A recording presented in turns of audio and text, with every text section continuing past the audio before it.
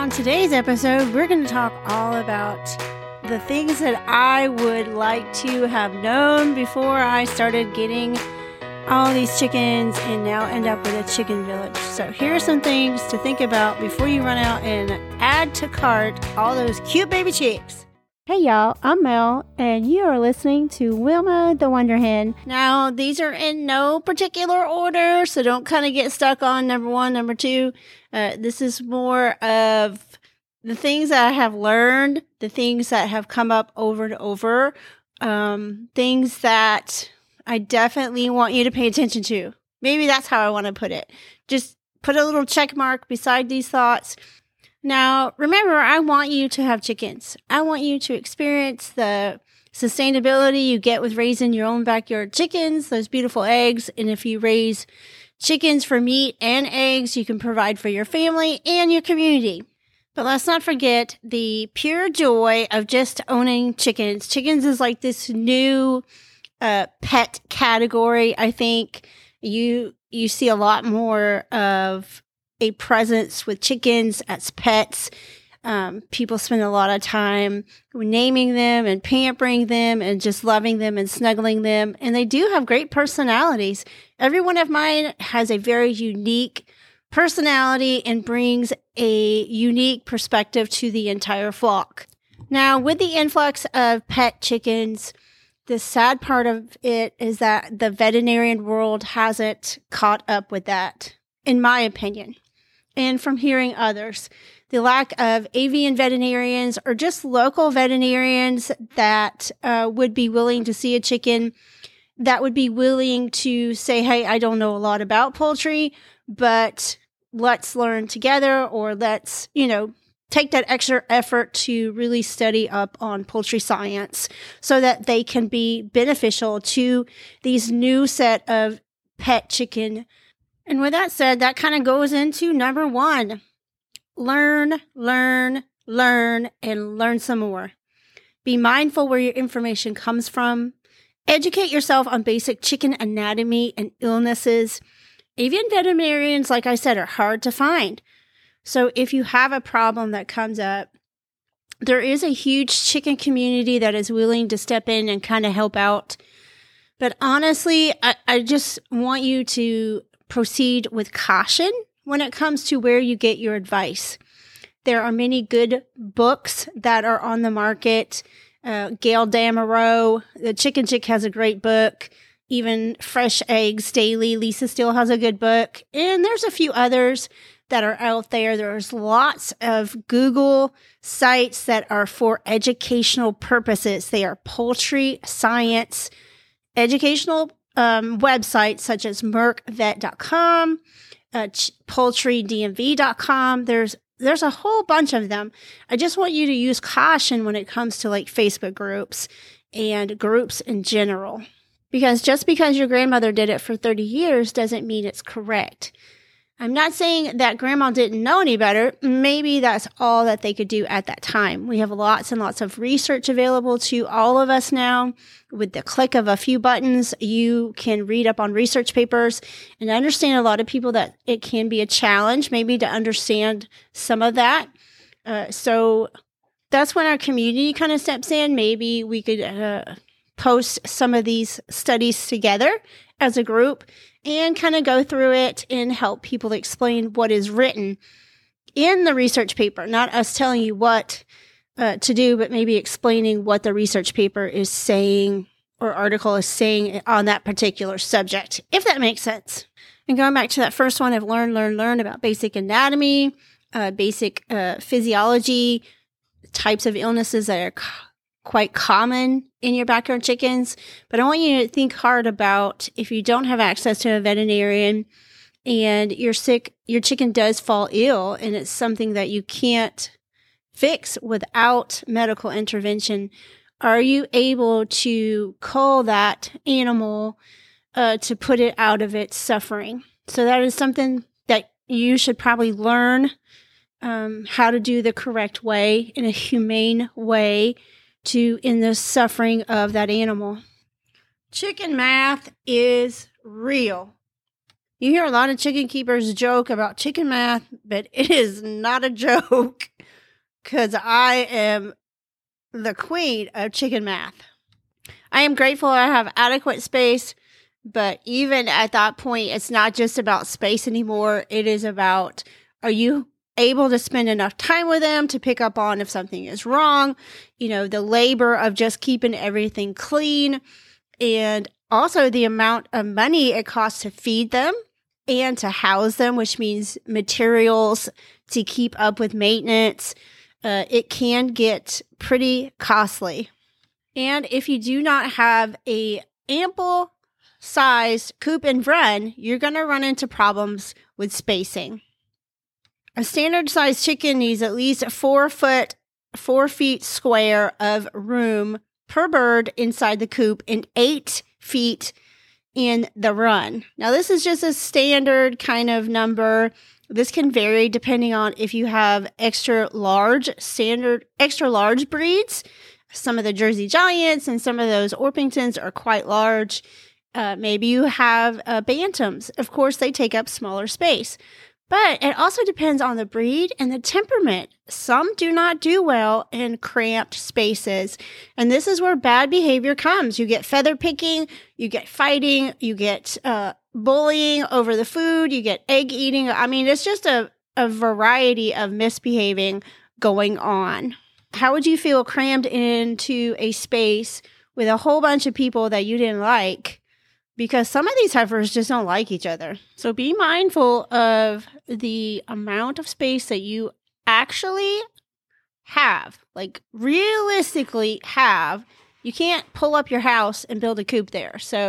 And they are so fun and so exciting. It really can be dangerous when you just kind of let that go on and you just cram as many as you can into a coop that is way too small. Now, on the other hand, if you have an ample coop and you allow your birds to free range, this could make a difference in the size of your run.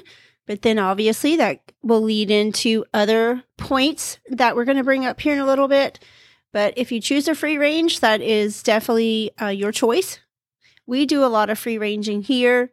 But I am also very cautious because aerial predators are for real. They are really for real out here in the woods. They can be relentless, and we just had a hawk attack Miss Sally. She is one of my old English game bird bantams. She is doing so much better. Luckily, I was standing right there. Even when you're free range and you're standing right there, you can't control all situations. Does that mean I'm not going to allow them back outside? Absolutely not. They need to be outside. They need to be doing chicken things. But that is just us.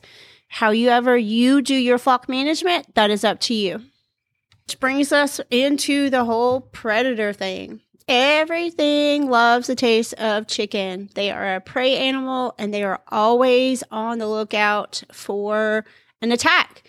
It can be aerial. It can be on the ground. Loose dogs, wildlife such as raccoons and possums. Yes, possums. I've had a possum try and kill one of my bantams.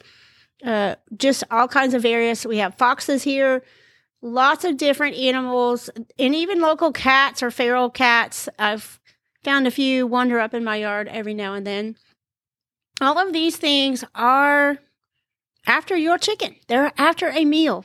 And like last year when the H5N1, a lot of people had to keep their chickens locked up, and a lot of people had behavior issues because their coop and run were not designed for their chickens to stay in their coop and run. They were designed to just let them out in free range, and then, everyone goes up at night. And most of the time in the coop, if you have an adequate space of that 4 feet, they are going to be okay at night. During the day, for hours upon hours on end, they're not going to be all right in a small, cramped area. So you have to find ways that are going to protect your chickens, especially your coop and your run. And that leads to the next point of social hierarchy. Let me tell you, the pecking order is wild. It is very complex. We're trying to figure out within the flock who is in charge. So who are they going to look to when a potential threat from the air or from the ground?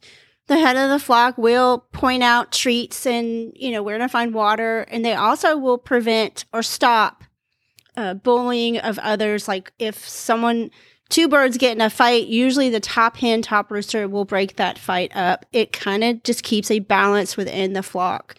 So to be at the top, you've got to dominate the rest of the flock. Now, Mr. Jangles, he is an excellent top rooster. He is the top of the pecking order. I am right above him. So he knows that I am in charge, and then him, and then everyone else. Now he is not a iron fist ruler. He does break up the heifers when they start going at it, especially Hell Chicken and Butterball, because they absolutely hate each other. That is another thing. You will see chickens that despise each other, and you have no idea why. Now, if you've ever watched a mama hen raise baby chicks, mama hen will be the top, at the top of the pecking order in that group, at that little relationship, and she will teach the baby chick boundaries, what her boundaries are. And this is just something that will help produce a healthy flock. Now, that's just kind of the basics of the pecking order, but it is very, very complex. They have a lot of different vocal sounds they make to show each other. You don't even have to actually like get in a fist fight or a feather fight. They can just make a sound, or they can do a look. They can point their head down. Just different ways. If you really spend a lot of time watching them, they do display these behaviors, and it's actually very fascinating. And to provide a healthy environment for your chickens, there is a level of animal husbandry that you need to stay on top of. Making sure their waters are nice and clean. They need clean, fresh water, especially during the summer. That water tends to evaporate quite frequently. So you need to be on top of keeping the ammonia down within their coops. This can lead to different respiratory issues. Then stress, and then, of course, egg production goes down. So many things can go into that. So you got to really think about getting on. I think it's easier to get on a schedule, and that way it is part of just your normal routine. This will also give you an opportunity to kind of keep your eyes on them, like every day when you let them out. Be mindful. Look at them. Are they all coming out in a rush? Is somebody hiding in the corner? Is somebody staying by themselves? Are they puffed up? Are their wings down? These are all things that you can start to pick up on that if something is not right with them. And then this will all go back to the basic anatomy of chickens. You need to really read up on that, study it. It is definitely very interesting. I think it is. I'm kind of a nerd or a geek about it. But there are a lot of free resources on the internet. Just give you a basic anatomy of what your chicken is made up of, where their lung sacs are, how their digestive system works. All these things are important because the more you know, the more that you are going to be able to care for them. And don't be scared by that, because there are different levels on the internet of things that you can read about. If you're really sciencey and geeky, I do tend to like those types of articles and get more in depth with it. But they do have just the basic anatomy of your chicken would be helpful. This, in case something does come up, you can figure out where on their body, that problem may be. And knowledge is powerful. The more you know, the more you can, one, help your own flock, and two, you can help someone else in your community. Chicken poop, chicken poop, chicken poop. They poop everywhere and on everything. Did you hear when I said everything? Everything. Now, if you have a compost pile and you cook and roast that chicken poop for a good 6 months, you're going to have some incredible fertilizer the following year for your garden. While we're on the subject of poop, I think it would be beneficial to actually look up normal chicken poop. There are a few great websites that have on display different types of poop. Some poop that is normal for chickens it does look awful sus, but it's a normal poop for them. So I think that is also a great learning tool. That is one that will help you during times that your chicken may be sick and their poop is a certain way. This knowledge is definitely something that can help you. And this will give you an idea of what is normal and what is not even though it looks pretty gross most of the time. Going off of our last podcast, if you've not listened to that, you definitely need to go back and listen to that. We had Marissa King of King's Cocks and the Mother Cluckers and Ray of COVID Cluckers. And we discussed quite a bit about chicken or poultry nutrition or the lack of it and what can happen if we try to take matters into our own hands and we are not thinking it through. Listen, I'm all for being self-sustainable. We like to bake bread. We like to can our own food here. We are all about, getting back to the basics. But there are some things, unless you have a poultry and science degree in nutrition, it may not be a good idea just to throw some stuff together. And baby chicks are going to need a different type of feed than a pullet. Once that pullet starts laying eggs, she is going to need a specific type of feed. And if you have game birds, like I have quail, my quail get a different type of feed. And all of that is based on their nutrition needs. So one is not going to have the same need as another. So it's just important to read up on that, read up on what types of food that is best to feed. We're not going to name names of what you should feed. That is on you. That is your choice. But we just ask you to do research and then decide, then you can decide what is best for your flock. Just be very careful. And I know it's chick season, like I said earlier, so please read up on what your baby chicks are going to need before you bring them home. Have all that brooder set up. And the brooder doesn't have to be elaborate and expensive. We've talked about this before. Something basic. There are lots of options with different varying of heat options. So I would definitely read up on that as well. We prefer the brooder plates here. I definitely think they are a safer option. That's with that whole modern technology and things that are advancing.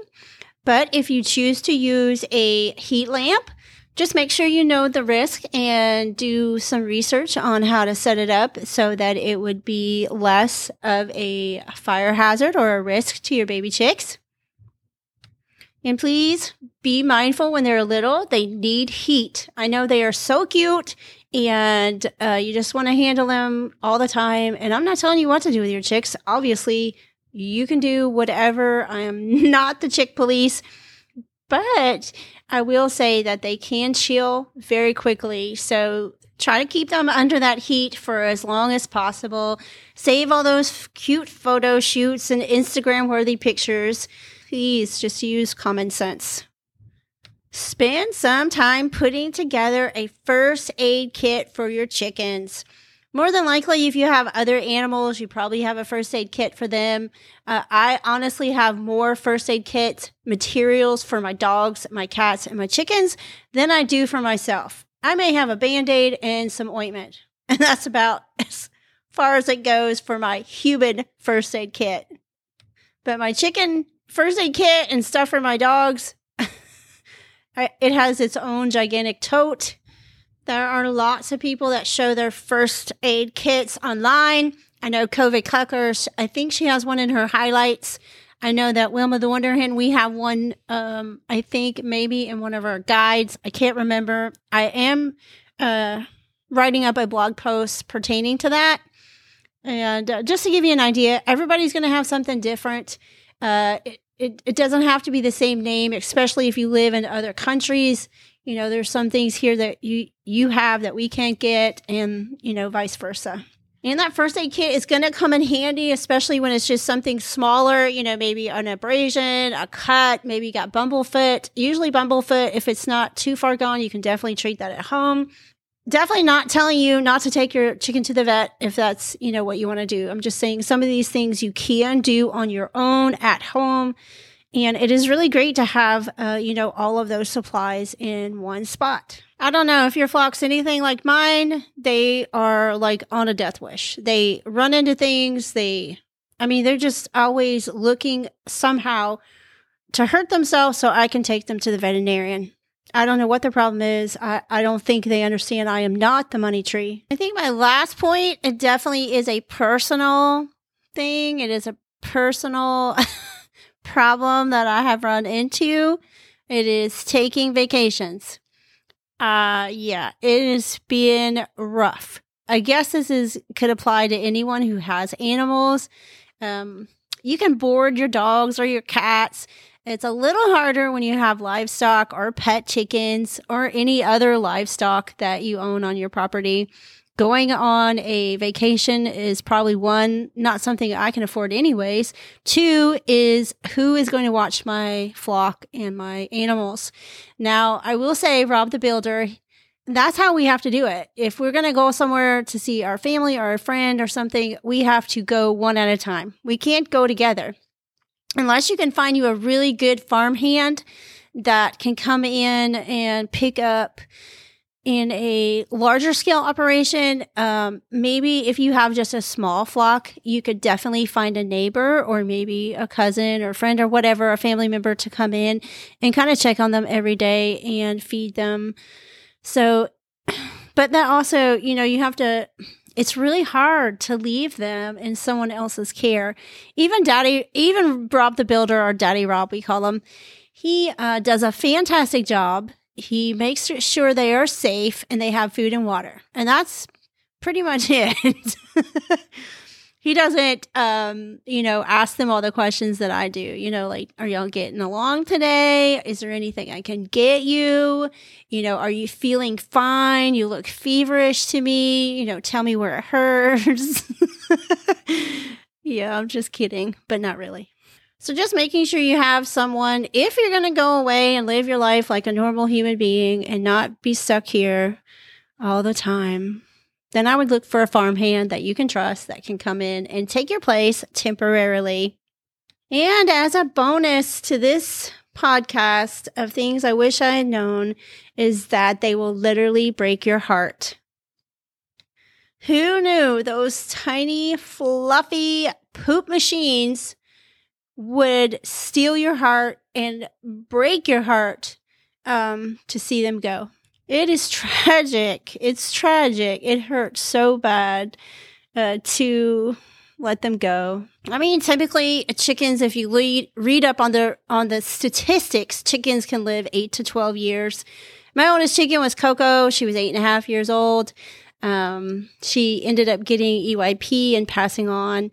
So she did have good stock. And that's another thing, some of these sex links that you get, because you can't have roosters, they end up being seniors at a very early age. So I would also throw in there, be cautious of where you get your birds from. Some of the local breeders, I think a lot of the heritage breeds, those are more who tend to live a longer life. They are bred more for quality and not quantity. I will add in the show notes some of those places that you can look for heritage breeds. I know there are places on Google that you can look up for local breeders, depending on what type of chicken that you're looking for. Now, these are just a few things that came to my mind this week. There are so many more in my brain, but that's going to be it for now. We appreciate you. We thank you for all those who tune in and listen. We appreciate you on our Instagram and on our TikTok. We are also on Pinterest. We do have a YouTube channel. It is not anything exciting. We've just been slacking in that department. We are definitely a one-woman show over here, if you don't include all these heifers. And we are grateful for everyone in our chicken community. We are grateful for everyone that even leaves a comment or sends us a message. And we do all this because we want you to be informed. We want you to succeed. We want you to grow in your knowledge. And then therefore the community, it becomes stronger. And then we can just have a trickle-down effect and help others be the best chicken parents that they can be. So that's it for now, y'all. Bye now.